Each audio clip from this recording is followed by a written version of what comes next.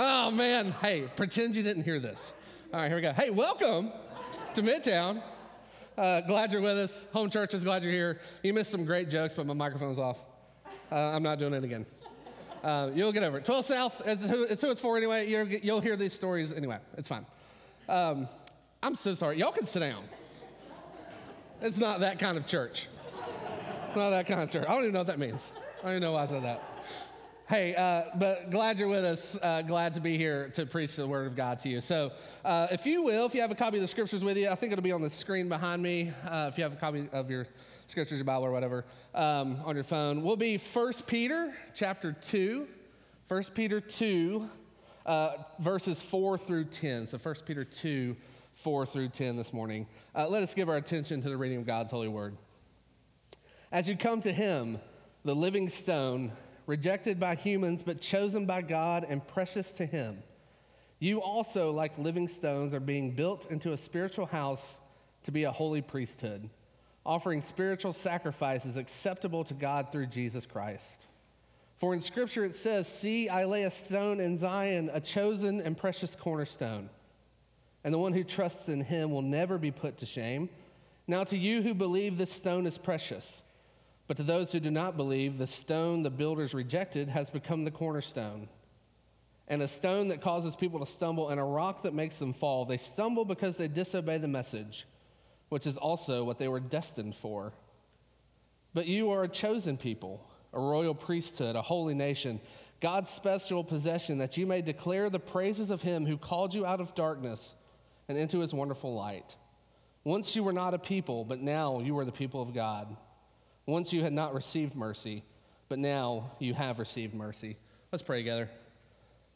Our great and gracious Heavenly King, this morning, as we dive into what you have for us, remind us first and remind us most that you love us, that you have called us from darkness to light, that you are building us together into a temple of living stones that proclaim the goodness of you across the world. And so, God, this morning I ask that you would forgive the sins of the messenger, for they are many. I would ask that you would send your Spirit to envelop us, to capture our hearts, and to set us free. And we will leave here rejoicing because you have done so.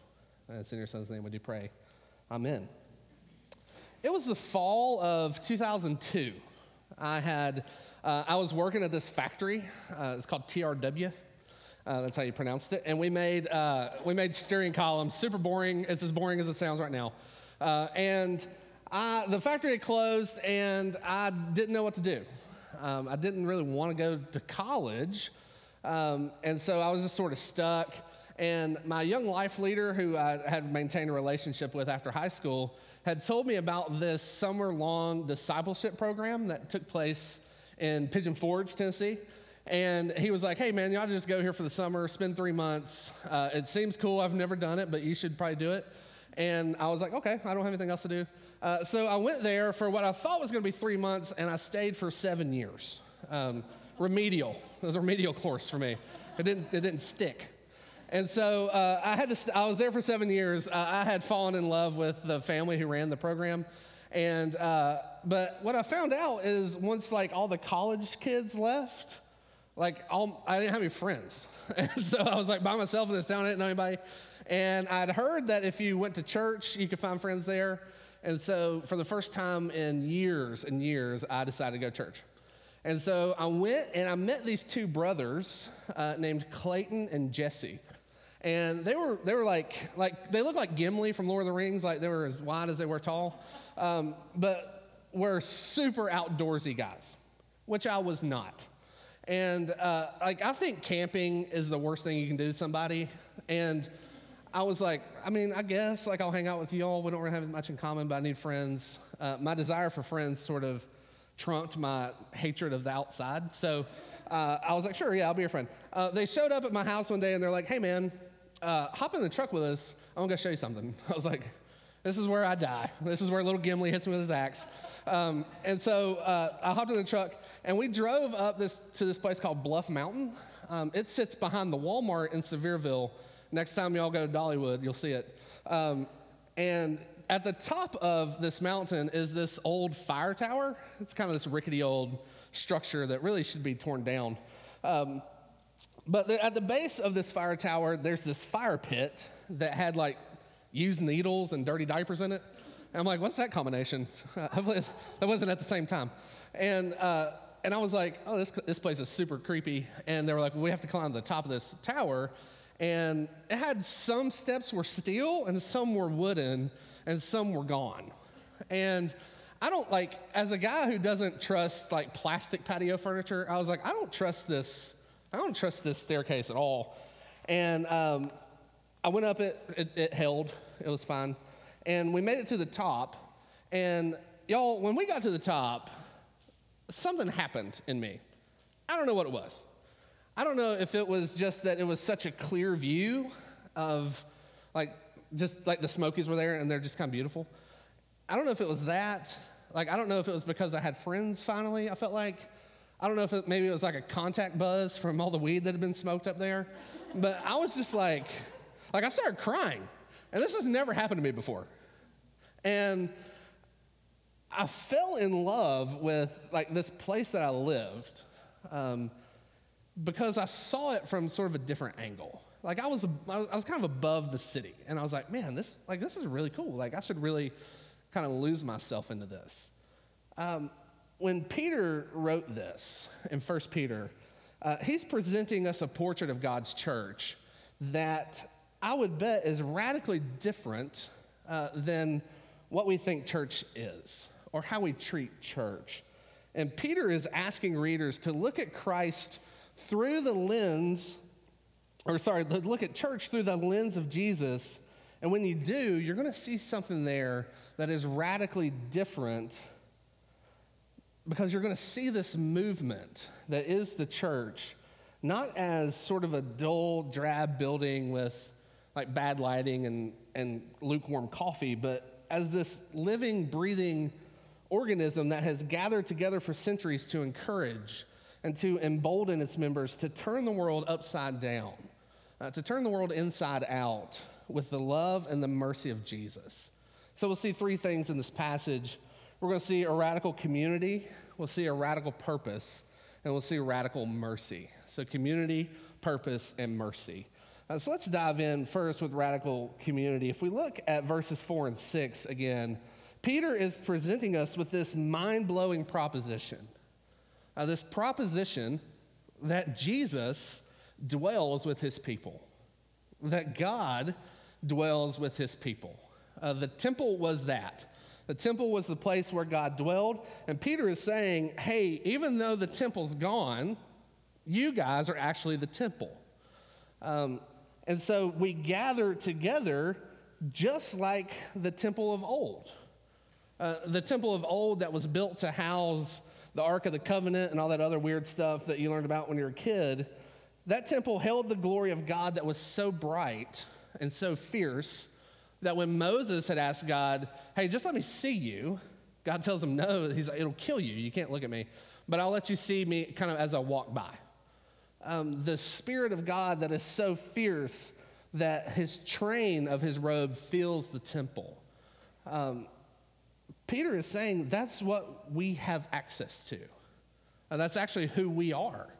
That as those who are being built into living stones, we are now that. God's mercy is pouring through us, and his power is shining through us so much that we're just like the temple of old. And this temple language is all over the Bible. It can be kind of confusing. It's sort of boring how much they lay out all the stuff that's in there. But in Ezekiel 47, our boy Ezekiel, is given this vision from the Lord. And God's people are in exile and they're terrified. They're worried that they're never going to get to see the temple again. And so God gives Ezekiel this vision of this new temple. And the temple's there, and on one side, there's just a little trickle of water. That's a really strange vision if you read about it. There's this little trickle of water, and Ezekiel keeps walking through, and then the water gets toe deep, and then the water gets ankle deep. And And then it's up to his knees, then to his waist, then to his chest. And then he gets to the other side of the temple, and the river is so vast, Ezekiel says, that he could not ford it, that man could not cross it. And he's given this further vision as this river flows out to the sea. And on each side of its banks are trees that flourish. And God says the trees are flourishing, and their fruit is good for food. What Ezekiel is seeing here, and what Peter is reinforcing, is that we're that temple.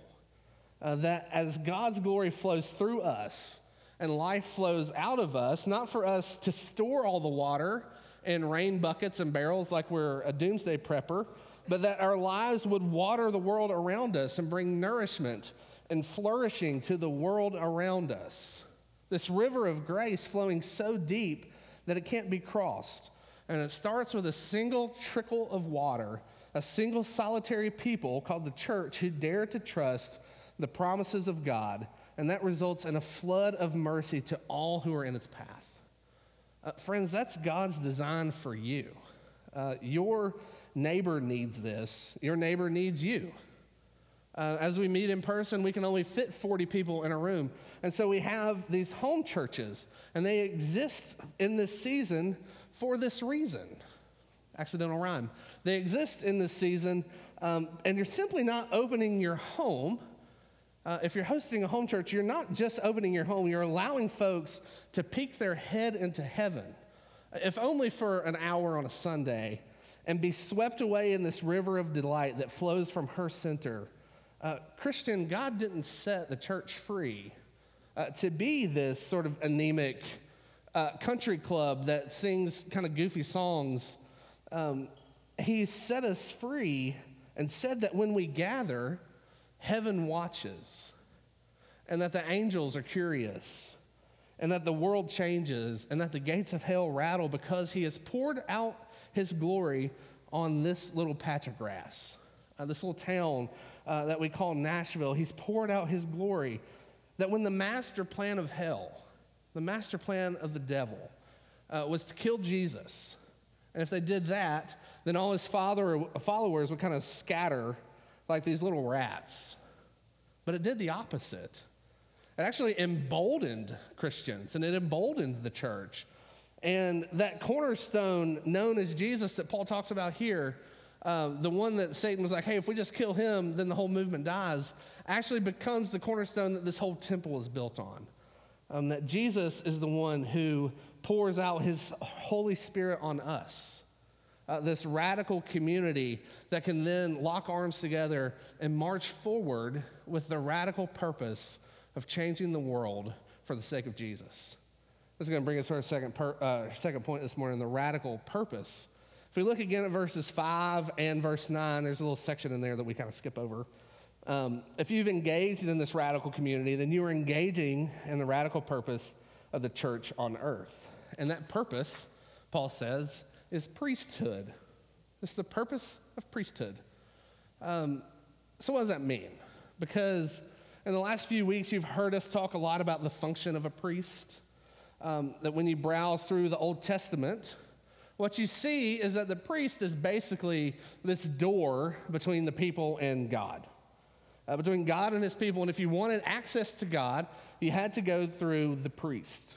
And then once a year, there was the high priest, who's kind of super priest, and he went into the Holy of Holies, which is in the very middle of the temple, and he had to take a sacrifice, first for himself, to kind of wash his sins away, and then he would offer a sacrifice for all the people, and if God was pleased with that, everything would be fine.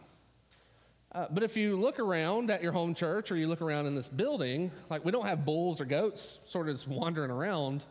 They're probably not slicing the necks of some doves at a home church. And so if that's a priest, then why do you keep calling me that? Why do you keep telling me that that's what I am? Because I'm not killing anything. Look at 1 Peter here. You're a royal priesthood. And that isn't like the singular you. This is Peter using sort of good Southern Greek. This is like y'all. He's saying like all y'all are priests. So not just you, Daryl, but all y'all, like the whole church. You're all priests for each other. And our purpose is to point to this wide open door of Jesus and proclaim his excellencies through his life and his work on the cross.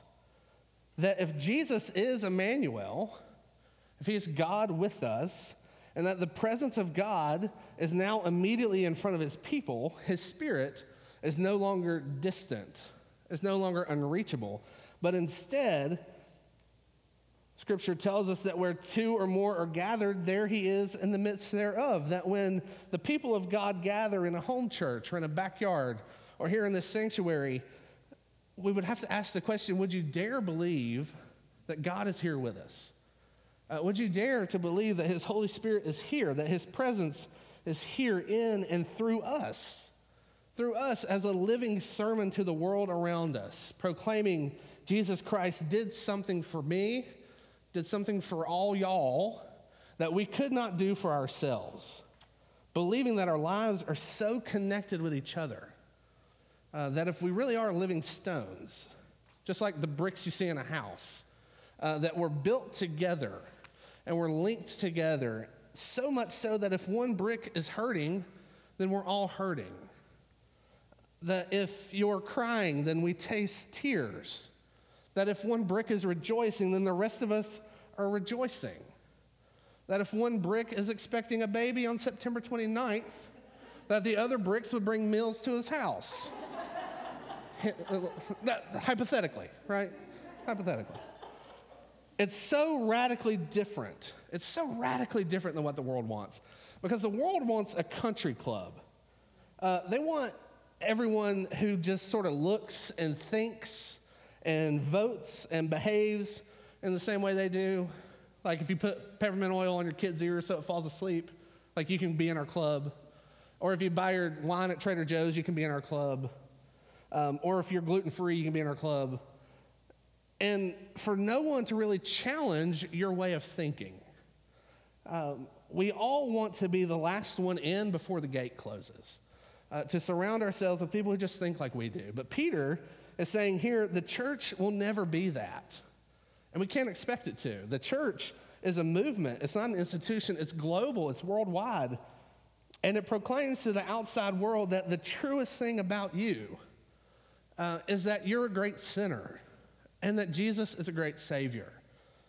That whatever you think about wearing a mask, like, isn't the truest thing about you. That whether you call it a pandemic or a plandemic is not the truest thing about you. That who you vote for isn't the truest thing about you. What Peter is saying here is that whatever your opinion is on matters, it's not the truest thing about you. Maybe you vote right, maybe you vote left. Maybe you eat meat, maybe you don't. Maybe you watch The Bachelor. I don't know. But whatever those things are, they're not the truest thing about you. What he is saying is that the church gathers together as different as they are, as different as everyone there is.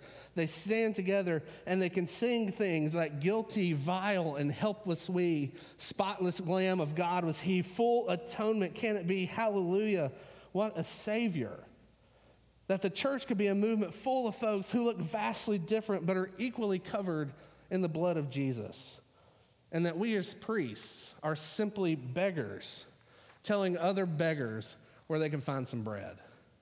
That we're just telling folks, hey, down the street, at this house over here, the people in there are different.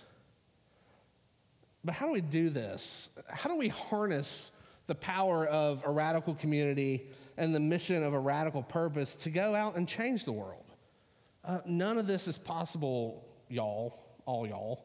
None of this is possible without the mercy of God, which is going to bring us to our last point here, the radical mercy of God. None of this is possible unless we know who we are. None of this is possible without understanding that our true identity is that Jesus Christ has called us his brothers and his sisters. That God the Father has said, you're my son and you're my daughter. That we are so inextricably linked with Jesus because his blood covers our head. that God the Father looks at us and is pleased with us. We have to know that, and we have to live out of that before we can do any of the things that we've talked about before, because the church will not have an ounce of influence in the world without its members understanding that, without its members knowing their true identity. And it's not until we look at our hearts and examine them and desperately see that we have a desperate need for Jesus to make sense of our life and that we're without hope, if not for his work on the cross. Look at what Peter says here in verse 10. Once you were not a people, but now you're God's people. Once you have not received mercy, and now you have. That sentence is so easy to gloss over because we forget who we are, but good grief, that verse is the orphan's wildest dream. That I didn't have a family before, but now I do. That I was sort of lost and by myself and didn't know where I belonged. And Peter says, hey, there's a temple, and that's where you belong. You belong in the family of God. And it kicks against this prodigal suspicion that we have to work our way back, that we've messed up, and now I have to work my way back. Reverend Ricky Jones, a friend of mine out in Oklahoma, he wrote a book called Too Good to Be True. And he tells the story of his friend who grew up in the foster system. We'll call him Bob, because I couldn't find my book to actually look at what his real name was. We'll call him Bob. He's not that good of a friend. Bob had grown up in some pretty treacherous conditions. He was sort of shuffled around. He was an older elementary kid in the foster system, so he was sort of shuffled around a lot. And he had developed this habit of bedwetting.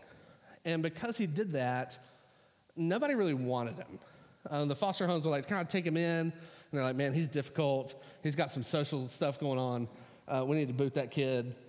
He was bouncing around from house to house. One family was even so fed up with him that they would make him stand with his pee sheets by the side of the road and wait for the bus, just to sort of shame him into stopping. Like, maybe if we do that, he'll quit.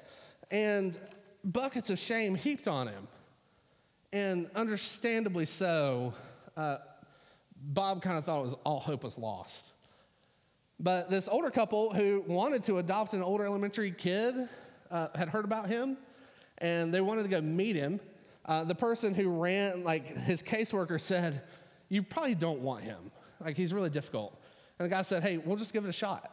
And so he bought this little toy plane, and he stuck it in his pocket, and he was like, hey, he tells his wife, if we want to get Bob, I'm going to slide this plane to him and ask him if he wants to be our son. And so they go pick him up. They go to this restaurant. Big bowl of soup comes. Bob's never been to a restaurant. He knocks the soup over onto the lap of the guy, of the dad, soon-to-be dad, and he's just devastated. Like, oh, man, he's blown it. But the guy just kind of dabs his pants with his napkin, and he handed him the plane, and he said, hey, Bob, do you want to come be my son?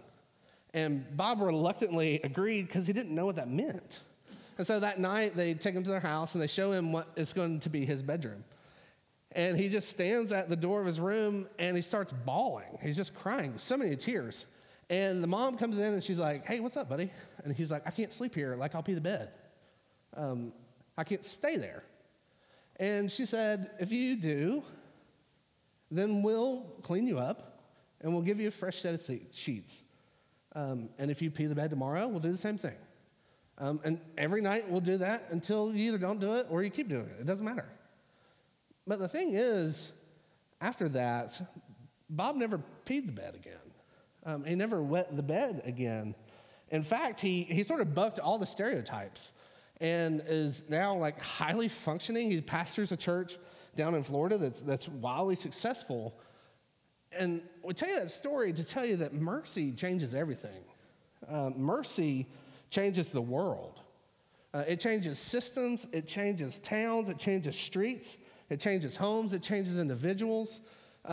Mercy doesn't shame you. Scripture tells us mercy triumphs over judgment. Mercy is what this world needs. That's what this world needs, right? Mercy doesn't kneel on somebody's neck for 9 minutes. Mercy doesn't put 7 bullets in somebody's back. It needs mercy almost seemingly now in 2020 more than ever before.